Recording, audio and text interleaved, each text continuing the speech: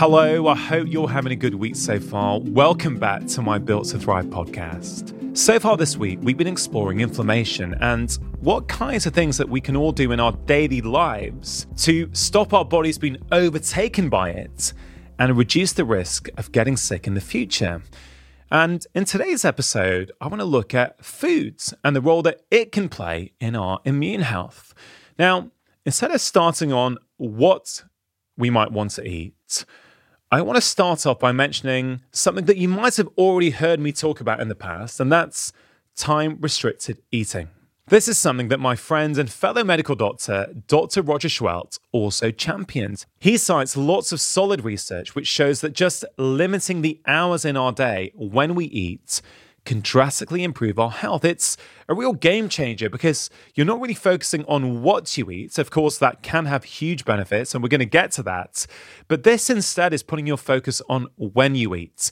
And this is something I've been utilizing with my patients, I think, for about 7 or 8 years, and I've seen some quite incredible results.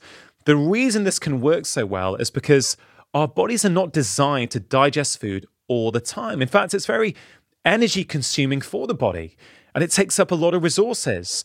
And these days, because of our modern lives, and because of the easy access to food, many of us are eating from the minute we wake up in the morning to last thing at night. So what we really need to do is regularly give our body a break from digesting food so that it can focus on other important things like your immune system.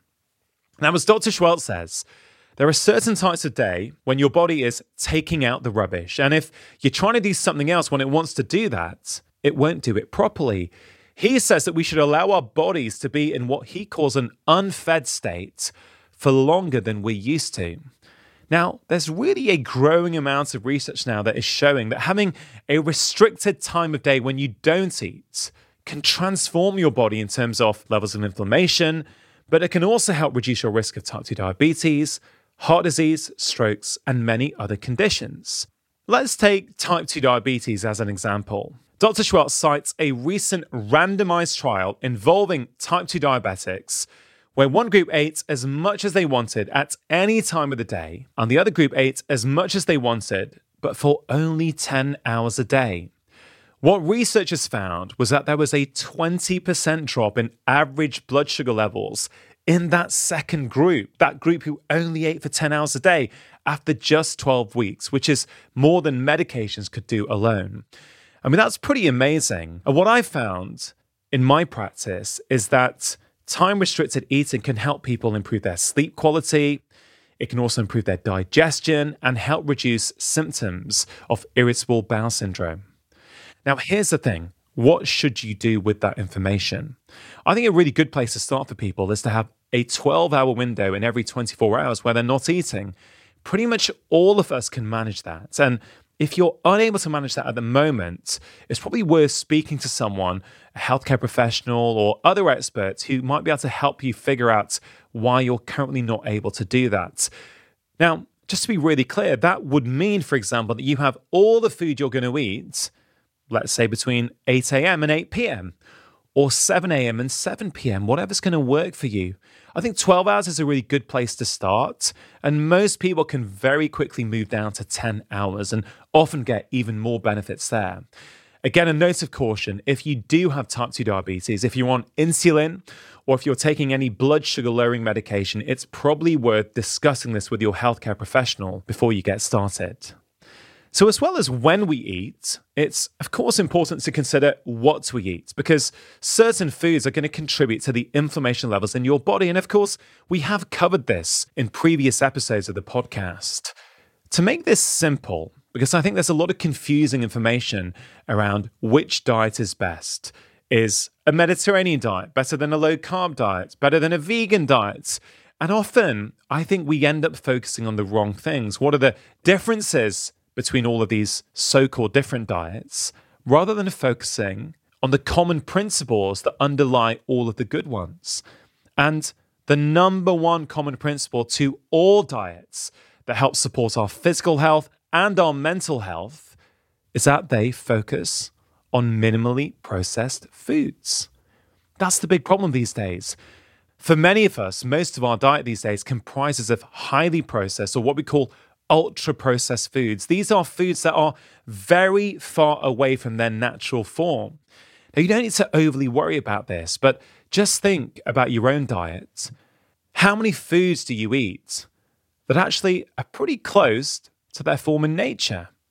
Right? And I want to be inclusive to everyone. So I don't really push people towards one kind of diet. I understand everyone's got a different lifestyle. They have different ethical beliefs in terms of what they should or shouldn't be eating. So this is the one underlying principle that I recommend to everyone. And of course, to eat minimally processed foods, you generally have to be able to cook a little bit. And cooking is fast becoming a lost art, unfortunately. So if you feel you struggle with that, I'd really encourage you to have a think about, are there 2 or 3 simple meals that you can learn to make within 15 or 20 minutes?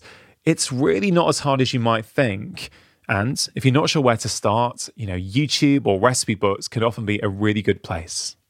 Now, in terms of specific foods, I just want to draw your attention to 2 of them, berries and turmeric.